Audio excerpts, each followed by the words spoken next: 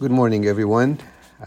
Welcome to our continuing series of reflections on the book of Proverbs this summer. I'm Younan Younan, and I work in the Information Technology Department here at Tyndale.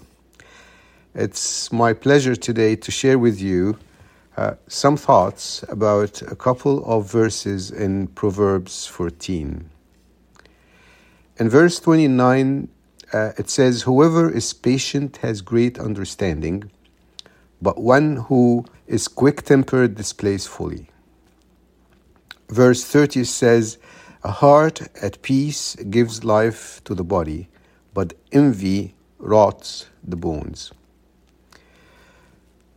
We're talking today about anger, as you probably guessed, and we all know that anger has dangerous powers and implications, and it's not good for you and for me.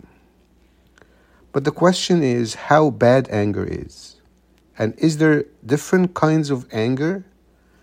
Should we learn not to be angry? According to Proverbs 14, anger has very bad implications on our body, our community, and on our ability to make wise decisions. Anger is far worse on our body than anxiety, than sorrow, than any other emotions. Even if we don't show it, we learned to hide and suppress our anger and smile. And we live in a culture that says good people do not get angry. In one report, researchers found that healthy people who are often angry or hostile are 19% more likely than calmer people to get heart diseases. Anger doesn't only damage our health and body, it also affects and damages our community. Proverbs 29:22 says, "An angry person stirs up conflict, and a hot-tempered person commits many sins."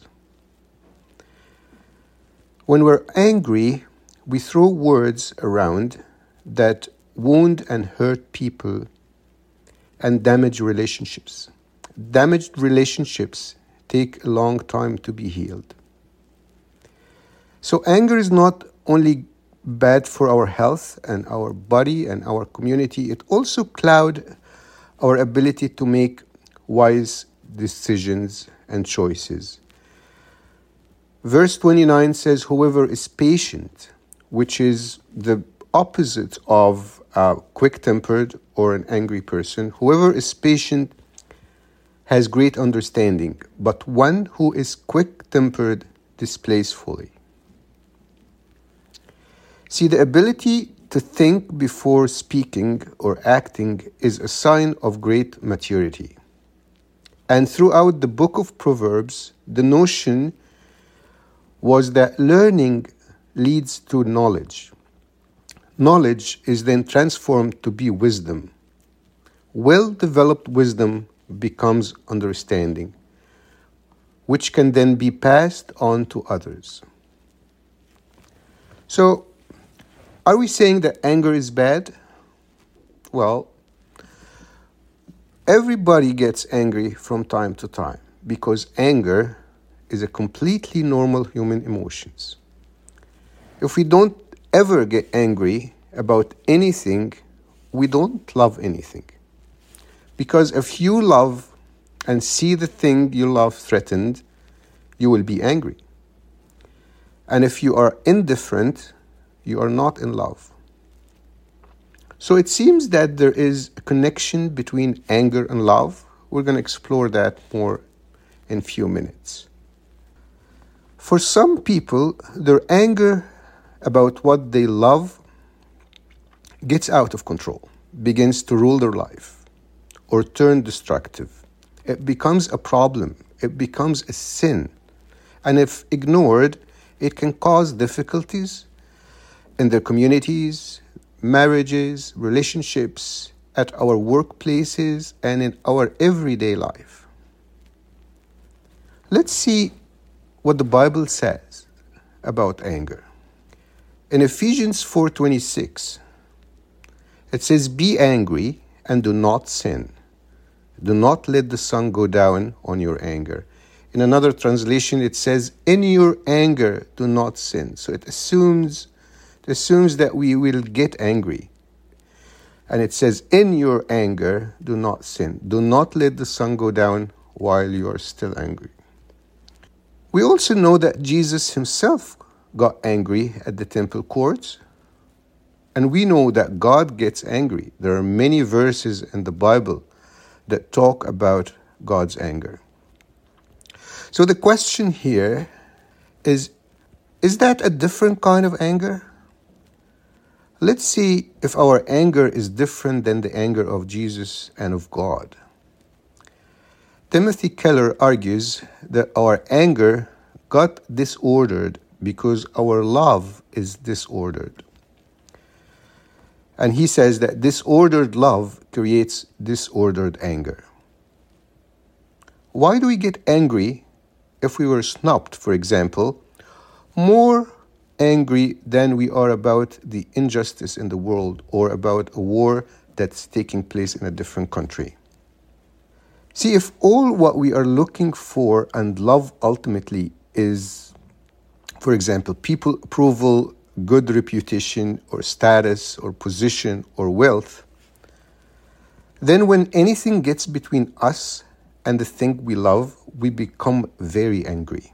We get angry over the wrong causes. But Jesus' anger was pure and completely justified because at its roots was concern for God's holiness and worship, because the things he loved were properly ordered. If we look deeper in Jesus' anger, we find the following. One, his anger had proper motivation. In other words, he was angry for the right reasons. Jesus' anger did not arise from petty arguments or personal snubs against him. There was no selfishness involved. Number two, his anger had the proper focus. He was not angry at God or at the weaknesses of other people. His anger targeted sinful behavior and true injustice. Number three, his anger had the proper control. Jesus was never out of control, even in his wrath. The temple leaders didn't like his cleansing of the temple, but he had done nothing sinful. He controlled his emotions. His emotions did not control him. Number four, Jesus' anger had the proper duration. He did not allow his anger to turn into bitterness. He did not hold grudges. He dealt with each situation properly, and he handled anger in good time. See, when we get angry, too often we have improper control or an improper focus. We fail in one or more of the above points. James 1:19 says, "Everyone should be quick to listen, slow to speak, and slow to become angry. For man's anger does not bring about the righteous life that God desires." See, Jesus did not exhibit man's anger here.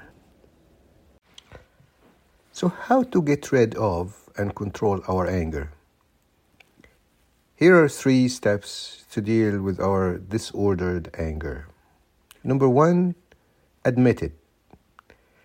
See, this is the first step of the learning curve. Anger is one of these behaviors that hides itself. We usually deny it and fail to recognize that we were angry. Number 2, we need to analyze it.